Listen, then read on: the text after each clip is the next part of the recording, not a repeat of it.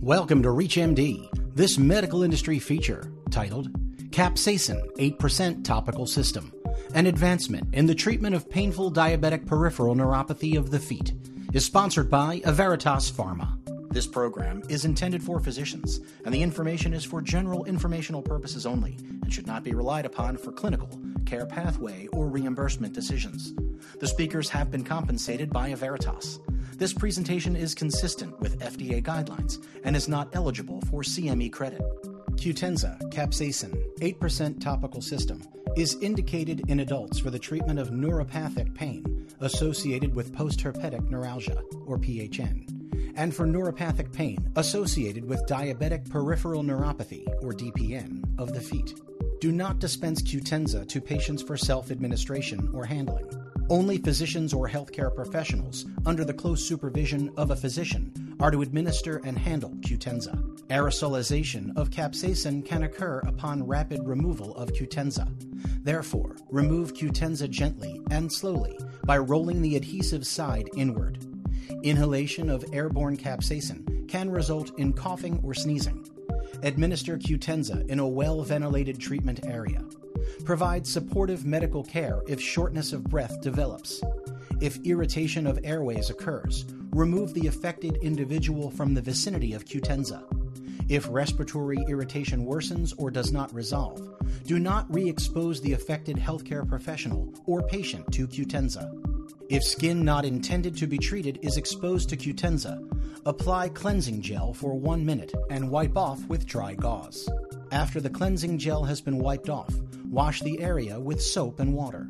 Patients may experience substantial procedural pain and burning upon application and following removal of Qutenza. Prepare to treat acute pain during and following the application procedure with local cooling, such as a cold pack and/or appropriate analgesic medication.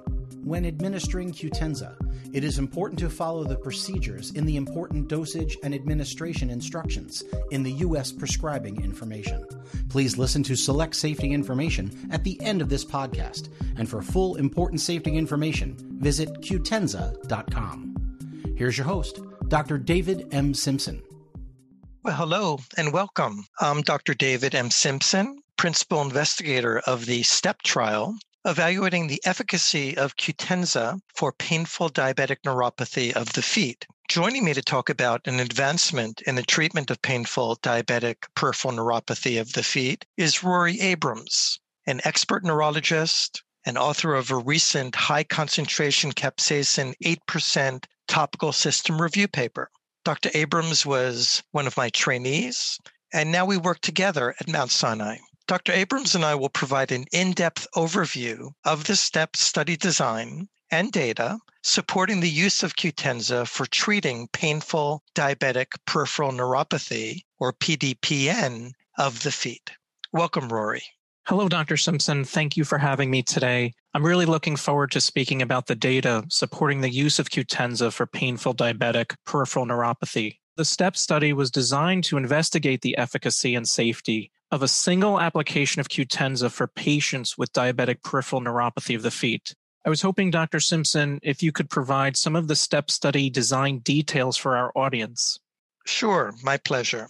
Of course, the STEP study was a phase 3 randomized, double-blind, placebo-controlled, multi-center trial. The patients that were randomized included type 1 and type 2 diabetics. Hemoglobin A1C was required to be 11 or less. Concomitant pain medications were permitted at stable doses. And the primary efficacy endpoint was the so-called numeric pain rating scale, the so-called NPRS, which required a mean of greater or equal to 4 for entry into the study. Now, patients were randomized to receive a single treatment with the capsaicin 8% topical system or an identical placebo patch that contained no capsaicin to the painful areas of the feet. As I've mentioned, the primary efficacy endpoint, the NPRS average daily pain score, was assessed over the previous 24 hours.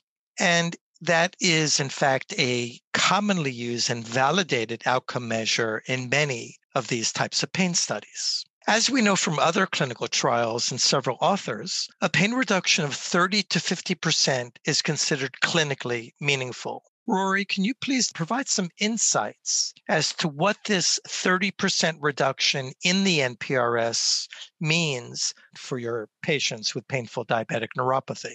For some of the patients that I'm currently treating, a 30% reduction in their pain has a big impact on their overall quality of life. Sometimes the pain in their feet is so severe that patients will limit the amount of water they drink just to avoid having to walk frequently to the bathroom. A 30% reduction in pain, for example, could mean that these patients have more freedom and more independence in their everyday lives and get a better night's sleep as well. So, Dr. Simpson, I was curious about how does one actively go about blinding a study with a patch that has discernible side effects? Well, that is a real challenge. And in this trial, a different approach was taken, and that is using a true inactive placebo. Now, in order to do all possible to maintain the blinding, measures were taken, and specifically, physicians or nurses who conducted the clinical assessments and had responsibility for recording efficacy and safety data were independent from those carrying out the patch application and perhaps having access to the dermal assessments. I'd also like to take a closer look at the primary endpoint results, showing the mean percentage change from baseline in average daily pain scores throughout the study. There was a modest and statistically significant reduction in average daily pain from baseline to between weeks 2 through 8 in the capsaicin group. The results were about a 30% improvement compared to placebo, which had only a 22% improvement. Analysis of change in average daily pain score from baseline became apparent at week 2 and was maintained throughout the end of the study, week 12. These findings are of similar magnitude to the effects of other treatments with known efficacy in neuropathic pain, agents such as anticonvulsants and antidepressants, for example. The median time to onset of pain relief for Qutenza, 19 days, is faster than for treatments commonly prescribed in painful diabetic neuropathy. For example, pregabalin has a 36-day onset of pain relief. This observation helps support the use and recommendation of topical therapies for the treatment of peripheral neuropathic pain, particularly with the absence in systemic adverse effects. An interesting finding in this study was the duration of response after treatment in the placebo group. Rory, were you surprised by the magnitude of the placebo response? I think that the observed placebo response was not unexpected because in this study, patients in the capsaicin and the placebo groups both underwent a physical patch application. I think that experience of seeing the treatment application can induce a very large placebo response. Although a placebo patch without capsaicin was used in this study, the placebo response was also maintained for the full 12 weeks. This was an interesting finding in the study and is actually in line with recent analyses of placebo response in peripheral neuropathic pain studies, as you mentioned. However, the relative difference in pain reduction between the capsaicin group and the placebo group was 36% and well within the boundary of statistical significance in the primary analysis. I think it should also be noted that the efficacy was demonstrated regardless of concomitant use of other medications in both treatment groups. Well, thanks, Rory. And in fact, you highlight the challenge of pain studies in general, and that is the very variable and frankly unpredictable magnitude of placebo response. That's one of the reasons that so many pain studies fail, because of an excess placebo response. And as one might imagine, when one is doing this physical application of a patch to the patient, that certainly may engender a significant placebo response. But in spite of that, the study was successful in separating efficacy of capsaicin from the placebo. And it's important, I think, for clinicians and patients to understand that virtually none of the treatments were providing obliterate pain to zero. And so whereas 30 to 50% may on its face seem modest, in fact, as you indicate, it can make major clinical differences for patients' quality of life. In the STEP study, efficacy was demonstrated regardless of concomitant use of other medications. About half of the patients in the study were taking concomitant medications, including anticonvulsants, non-selective serotonin reuptake inhibitors, antidepressants, or opioids at baseline, and were required to keep dosing stably throughout the duration of the study. Now, as I previously mentioned, the median time to treatment response with the capsaicin topical system was 19 days, compared with 72 days with the placebo group. Now, in comparison to previously published post-herpetic neuralgia data, the time to treatment response occurred approximately 1 week later in the painful diabetic neuropathy patients. Now, Rory, from your capsaicin research, how would you explain the difference in time to treatment response between post-herpetic neuralgia and painful diabetic neuropathy patient populations? I think that's a really great question. I think although further research is needed to determine the exact reason for this difference, there are several factors that may help explain this observation. For one, patients with painful diabetic neuropathy may have a relatively reduced number of the transient vanilloid subtype 1 receptors. Ultimately, capsaicin is understood to lead to defunctionalization of surviving sensory nerve fibers, including activation of voltage-gated sodium channels and temporary reduction of epidermal and dermal nerve fiber terminals, which leads to decreased pain transmission. And so while this receptor, also known as TRPV1, is a prerequisite for the efficacy of capsaicin, the latter is mainly driven by an overexpression and distribution of voltage-gated sodium channels, and therefore a reduction of TRPV1 expressing nociceptors and or a reduction of expression of the TRPV1 receptors on these nerve fibers do not preclude a therapeutic effect of capsaicin.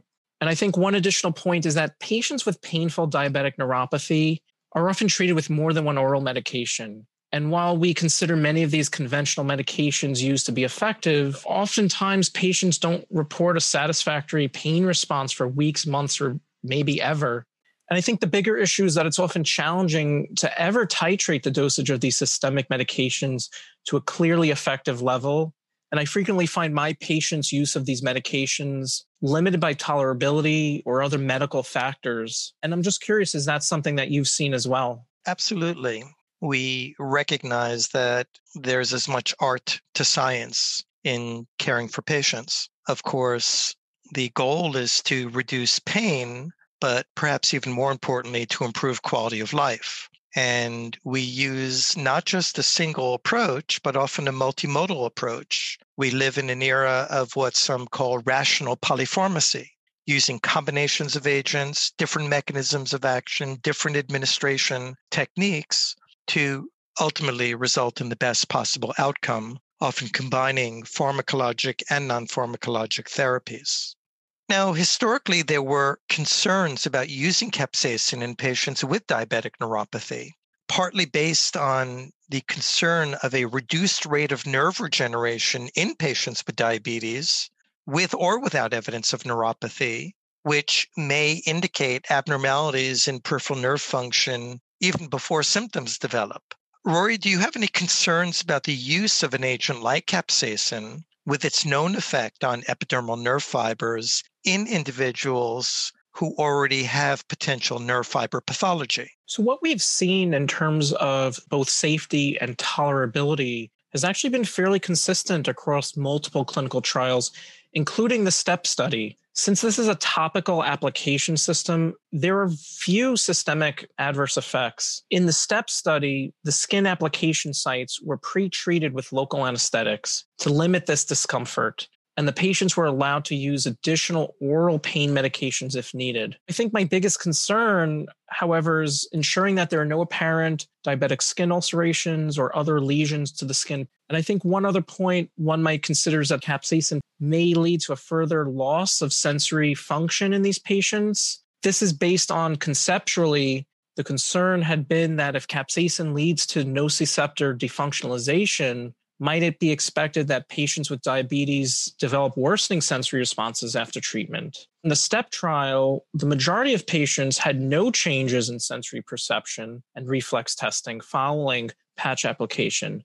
And in fact, a small proportion of patients experienced improvement in their sensory responses. And since this was only a 12-week study, there was also a separate open-label study that assessed the long-term safety and tolerability with repeat patch applications, along with the standard of care oral medications versus those standard of care medications alone over a period of 52 weeks in patients who had painful diabetic neuropathy.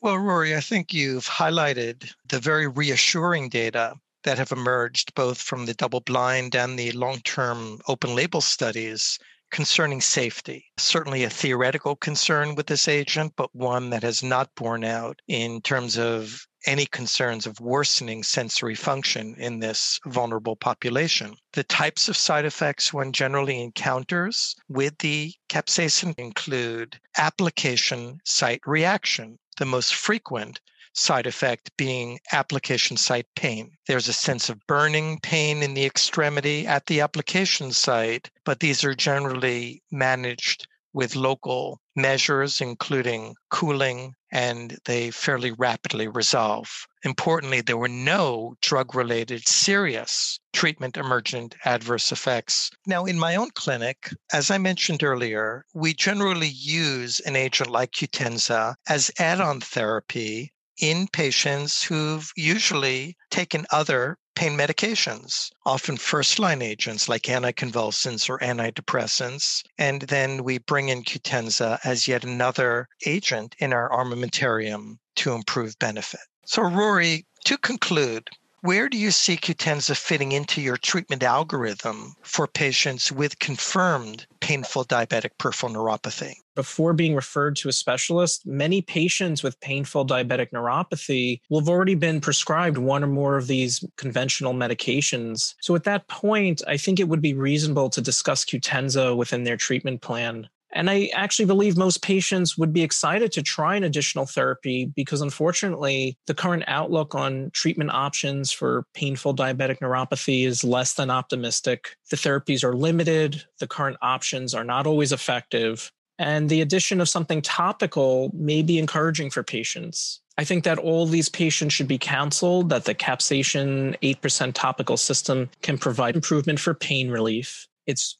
generally well tolerated. It may improve their sleep quality, and it has no drug-drug interactions, and it does not contribute to worsening sensory function in the lower extremities. And while the expected efficacy may be similar to some of these more conventionally prescribed oral medication options, there's actually a lack of chronic systemic adverse effects seen compared with those agents where that's often a challenge that we have to deal with. Well, thank you, Rory, for that very nice perspective. With that, I'd like to thank my colleague, Dr. Rory Abrams, for joining me today in discussing an exciting advancement in the treatment of painful diabetic peripheral neuropathy with our REACH-MD audience.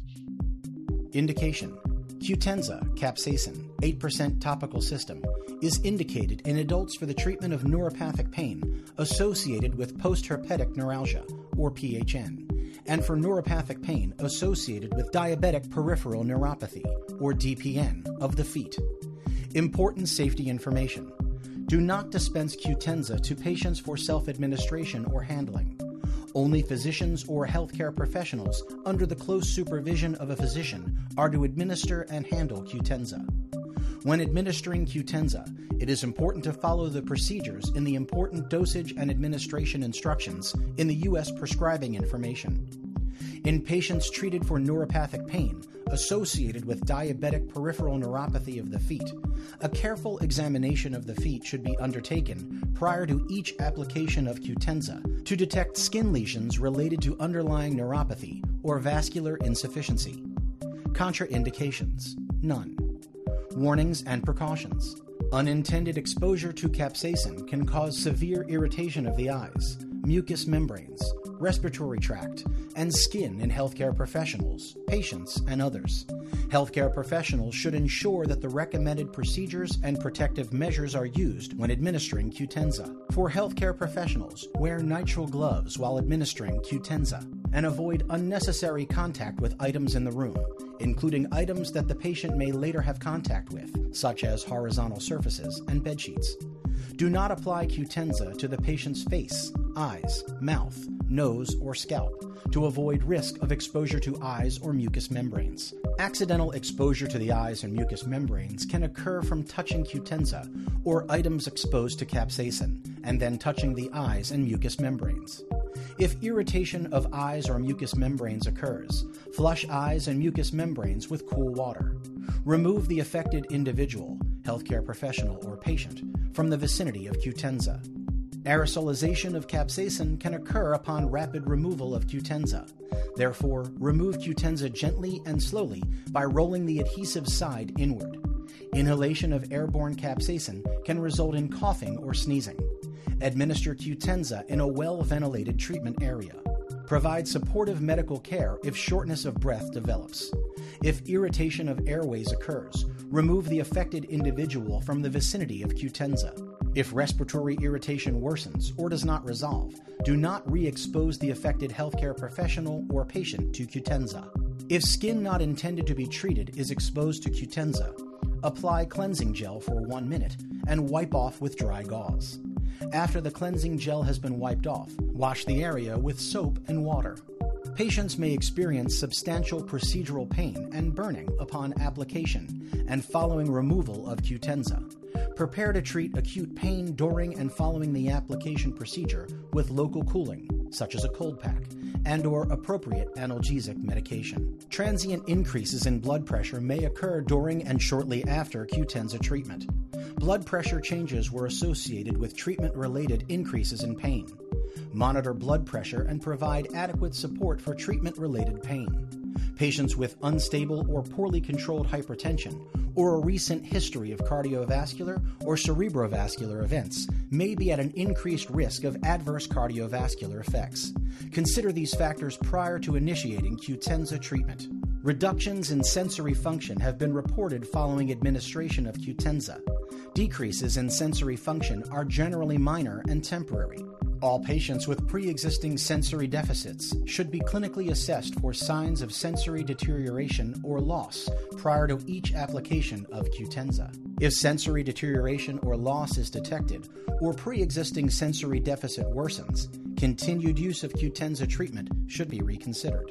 Adverse reactions. In all controlled clinical trials, adverse reactions occurring in greater than or equal to 5% of patients in the Qutenza group, and at an incidence of at least 1% greater than in the control group, were application site erythema, application site pain, and application site pruritus. Adverse event reporting. Physicians, other healthcare professionals, and patients are encouraged to voluntarily report adverse events involving drugs or medical devices. To make a report, you can. In the U.S., visit www.fda.gov/medwatch or call 1-800-FDA-1088. Or, for Qutenza, you may also call 1-877-900-6479 and select option 1, or press 0 on your keypad to talk to an operator to direct your call.